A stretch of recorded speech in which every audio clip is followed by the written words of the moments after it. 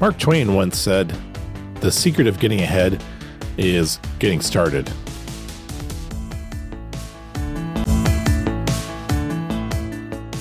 Hey, this is KB. I'm a technologist, thought leader, and self-published author. I've been publishing ebooks, print books, audio, video, and other content online since 2015. I stumbled quite a bit, tried many different types of content, marketing strategies, software tools, and social media streams. Now I'm here to help you learn from my mistakes and find inspiration along the way.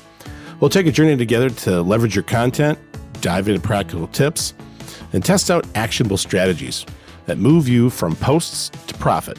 This is the Self-Pub Empire Podcast. Welcome back.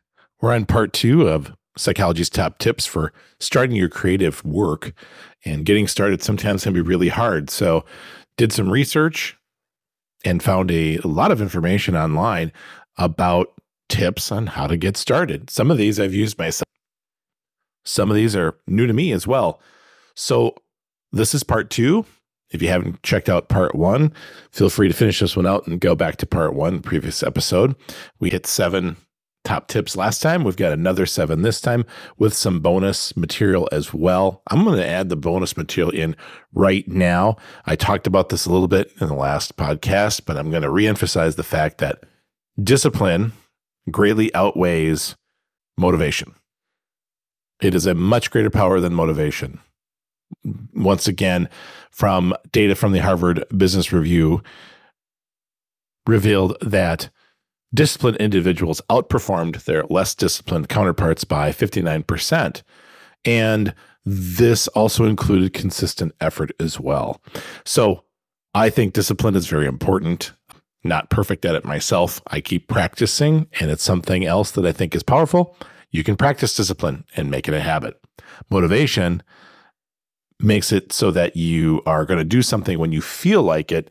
Discipline helps you do something because you want to. And what's funny about that for me in my own personal experience, discipline gets me started, and then I start enjoying the process. Do I really want to do this? Feels like doing a podcast and starting that and setting up and making sure I've got everything and getting ready with my notes. And like, do I really want to do this? And then I start the process, and then the motivation actually kicks in afterwards. And I very much enjoy the process. So a little bit of bonus material there from my research and my personal experience, but let's jump into number 8. And number 8 is practicing mindfulness. So this is really about enabling you to stay focused on the task at hand without being distracted by other intrusive thoughts. And I have a couple of thoughts and tips on this one as well. Using a grounding technique, such as deep breathing, can help bring yourself into the present moment. There's a great book out there called The Power of Now by Eckhart Tolle that emphasizes living in the present moment to focus on the task at hand. So mindfulness allows you to focus and ignore some of those distractions and things like that. Single tasking, really, instead of that multitasking that people think they can do, is really a big part of this as well. Concentrating on one thing or one aspect of the project at a time, or one bite-sized piece, like we talked about last time, give it your full attention. That will help tremendously in moving your work forward, or even just getting started, that small piece and focusing just on that. For creators, the demands of that continuous creativity really can be balanced by that mindfulness as well, and just attacking pieces one thing at a time and being mindful about your surroundings and distractions and so on and so forth. There's a little bit of overlap here with some of the other tips, but I'm feeling in my life and in my experience that really concentration is the new superpower. I've read that online as well. There's some pop sci that talks about these things in this day and age. Why is it a superpower? We have so many distractions. We have our cell phones, we have smartphones that we can look at anything, and social media is very tempting, and it's very much gotten to the point where it's enticing, and your brain starts to go through this doom scrolling habit, and you start to just like watch TV. It's the same thing as like watching TV, they talked about in the old days. And so being mindful and creating that focus helps you create that habit. Stay focused on your goal, stay focused on your one piece. Just do that one step and do some deep breathing, and you'll find what you're looking for as far as being able to get started with that mindfulness. Number 9, let's jump into that one. Embracing uncertainty. This one is kind of obvious, I guess, to me. I hope it's obvious to everyone else. Uncertainty is going to happen. It's a creative endeavor. You don't know what really is going to take place or issues you're going to face, and you have to prepare yourself that you're going to run into problems or uncertainty. There's ambiguity, and sometimes making decisions in ambiguity is a really, really powerful ability for someone to be able to do that well, because life is unpredictable. Projects can be unpredictable, and your creative work can be unpredictable. You might be taken in ways you never thought possible before. So if you recognize and accept this, you really allow yourself the freedom to explore those possibilities without feeling that pressure to find that perfect solution. This mindset really encourages that flexibility, embracing uncertainty, fostering more of that work, being innovative with it, organic, solving problems with it, and it also helps reduce the fear of making mistakes as well. Embracing that uncertainty also combats perfectionism. So, I told myself in the past that the books are not going to be perfect. They will never be perfect. And that's really okay. That is another interesting point, is that this allows you to help manage that as well. We'll talk about perfectionism later on. That's number 13. But for this one, I think you get what I'm trying to say. Be prepared for accepting uncertainty and just moving forward from there. Number 10, developing self-compassion. I would say that most people are the biggest critics of themselves, and yet it doesn't seem to do us any good that we're hard on ourselves, I should say, and yet we still don't do what we're supposed to do. I really need to lose weight, and I don't like what I look like, for example, etc. But yet I'm still going to enjoy the extra chocolates that I like, something like that. And here we are. We're criticizing ourselves. It doesn't really help us. So instead, developing self-compassion is a better track to take. And you're appreciating that effort that you're putting into the creative work, again, whether it's perfect or not, and start to enjoy it. And that's really where you're going to get that, because you're being compassionate with yourself. You're not trying to beat yourself up about how good or bad it is. So you're going to acknowledge those challenges. You're going to acknowledge the complexities that are inherent in the process, and not being too harsh on yourself with what it is that you're creating. It might not be their best work. It might not be good at all. You might not like it. And that's okay. Be compassionate to yourself and say, that's okay. I can try again or do something else. Cultivate that kindness and understanding towards yourself and your setbacks, and you're going to find yourself actually nurturing yourself. Some people say that true joy comes from within. Happiness is fleeting, but true joy actually comes from within and lasts. It's kind of similar to the idea of discipline versus motivation. Discipline lasts, whereas motivation can be fleeting. Happiness is fleeting, but inner joy does last. So if you're self-compassionate, a lot of times you're going to move towards that self-joy, being able to get that joy from within. And it's important to be that empathetic person, because the world isn't empathetic most of the time. So being empathetic to yourself, start with yourself, helps you move forward, helps you get working on something. And really, any kind of work towards a useful endeavor. This was a Nightingale comment from the past. I'll talk about him some other time. That's really more moving towards something positive and useful. That's more than a lot of people can say. So you're already ahead of the game. Number 11, finding joy in the process itself. Now, this should be easy. Sometimes it's not, but you really better enjoy what you're doing. And I'm not talking about a day job, or I hope that's the case. I hope you enjoy your day job too, or your evening job or whatever. But if you're doing a creative work and you're not enjoying it, why are you doing it? That makes no sense. This one felt really painfully obvious to me, but yet I have a feeling people try to move forward with certain things and they don't find joy in the process anymore. I actually think some folks have gone through this as kind of an existential crisis. If you watch PewDiePie's videos on YouTube over time, especially over the pandemic time frame and the last few years, and the life that he was changing himself into and some of the drama that was created, and he realized that he had to step back a little bit from YouTube because he wasn't finding joy in the process anymore. He wasn't enjoying it as much. And so instead, he moved really to a better place and found joy in the process once again. So finding that in active creation being joyful rather than saying, I'm going to do it so I can make money. That would be great, but that doesn't mean that's your only goal. I certainly hope you like it. It can be balanced with those milestones you talked about and balanced with what you like to do, where you're going to go with it, and so on and so forth. If you're not finding joy in it, and it doesn't have to be every time, but if you're not finding any joy in it ever, you may want to pivot a little bit. From my own personal perspective, I said to myself, I don't want to write books anymore. I think it's fun. I enjoyed it. I've done a bunch of different kinds of books, which I'll talk about later, for different, aspects and of the types of things that you can publish on Amazon Publishing. But I decided that I was not going to do it anymore. So I'm doing podcasts instead, which is actually becoming a lot more fun. So it was time to pivot. And that's what I did. And for creators especially, sometimes you can push through and get your magnum opus done and release to this world and have this little excitement and then release it. And, no one seems to care. So that is painful. But if you're finding and enjoying the process, does it really matter? Probably not, because you've enjoyed it. You did it and you found it worthwhile for yourself. So find that inner joy in that work. Number 12, seeking feedback selectively. I am careful about this one because this might not be a popular opinion, but you have to be really careful about what kind of feedback you're getting, not what kind of feedback you're getting, but where you're getting your feedback from. Not everyone is going to be supportive. Not everyone's going to provide good feedback. You may end up with a lot of bad feedback that's just very negative and pointless. Like, why didn't someone else do this before? Or why would you bother doing this? There's a million of these other things around there.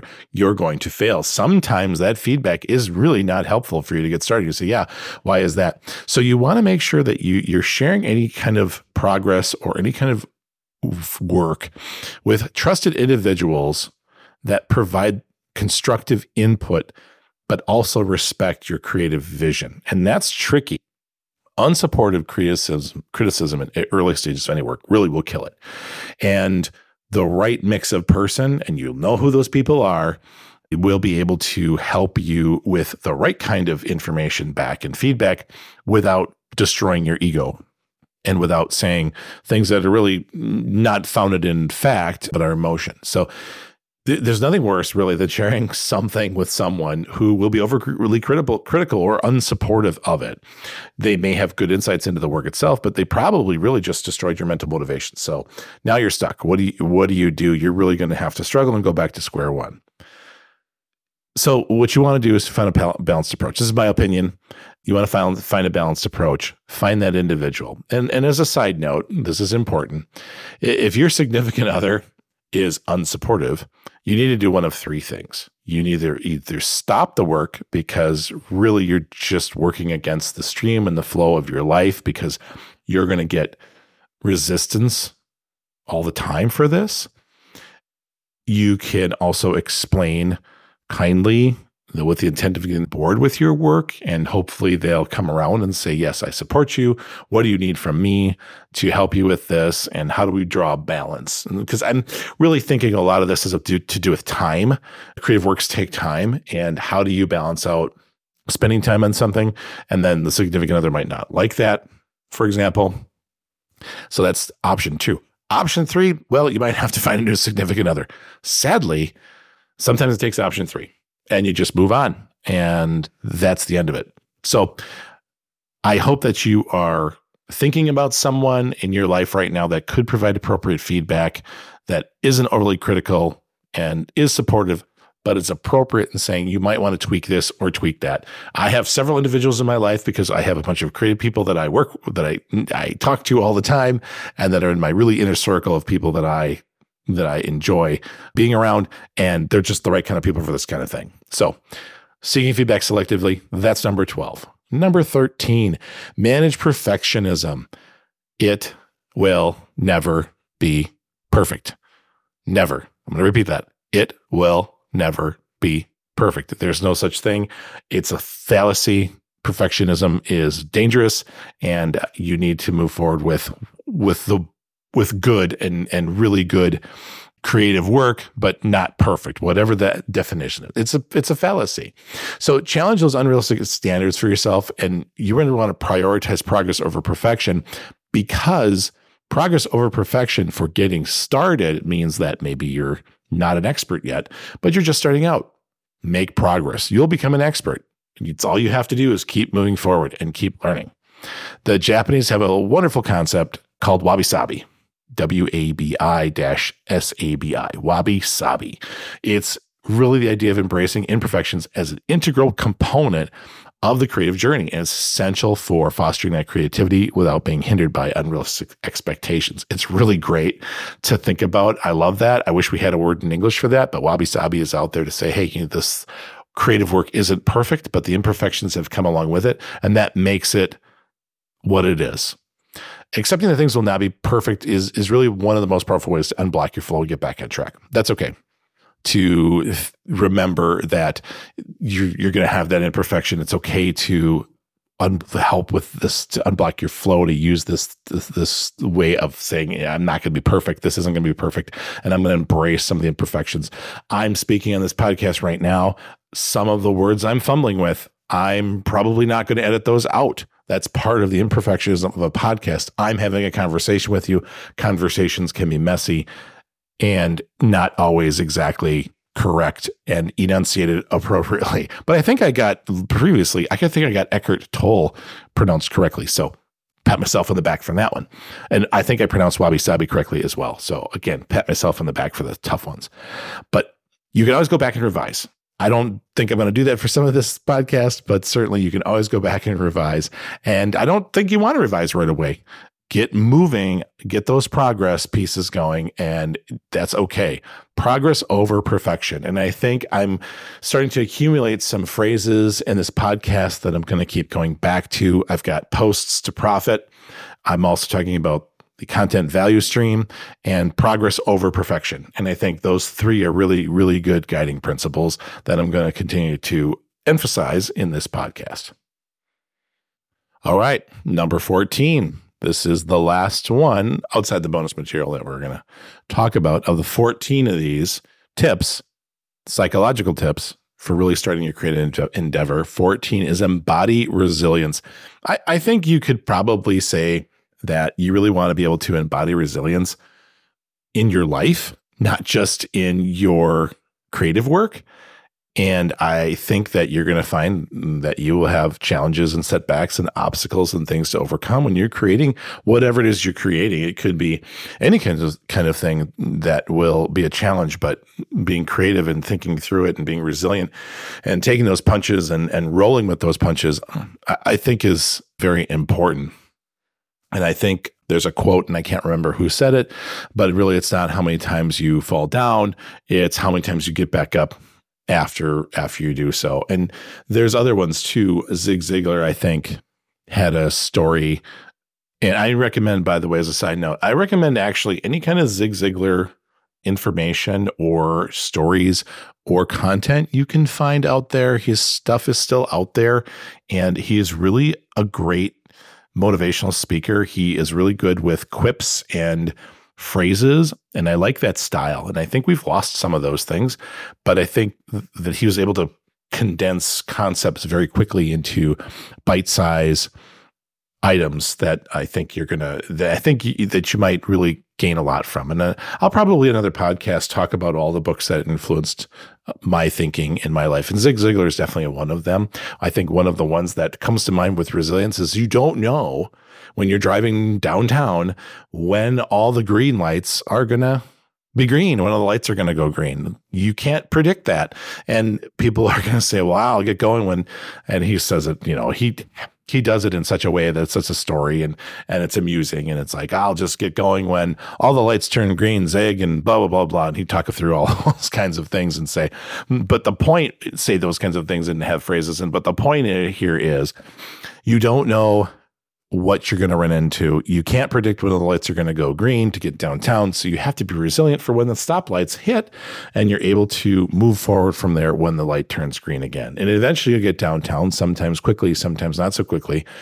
And you have to be resilient. So that's a great story from Zig. You can check him out I certainly would do so. I certainly enjoy it. I think one of his books that he had was called I'll See You at the Top. And if I remember correctly, he was unable to get it published, and he had to overcome just that part by really publishing it, I think, himself. And this was in a day and age way before Amazon that he was prominent and running seminars, and he would be a motivational speaker and travel all over the country. And so I think it was I'll See You at the Top. But there's a lot of good audio that you can find from Zig, and his presentations are really, really good. He passed away a number of years back, but really he was a great motivational speaker, and he had a lot of these great stories and concepts that I think were very useful. I remember another one too that just popped into my head, which really was about the idea that someone was saying, well, Zig, I'll get to it after such and such thing happens, and I'll really get after it. And then the thing happened. Oh, wait, but then this other thing came up, and then I'm going to really get after it. And he of course tells it in such a way. And so the bottom line really came down to, you've got to manage the fact that there's numerous excuses that you're going to run into mentally that's going to keep you from doing your work. So going back to this, number 14, embodying that resilience or embracing it, you have to try to cultivate that emotional flexibility and realize that you can accept your obstacles and find these challenges as an opportunity for growth. Can you learn something from it? Not always, but can you learn something from it? Keeping you open-minded, you can pivot from the setbacks, pivot from certain things. I'm going to use the books again. I don't want to write books anymore. And so I'm pivoting away from that. And this is what I'm doing instead.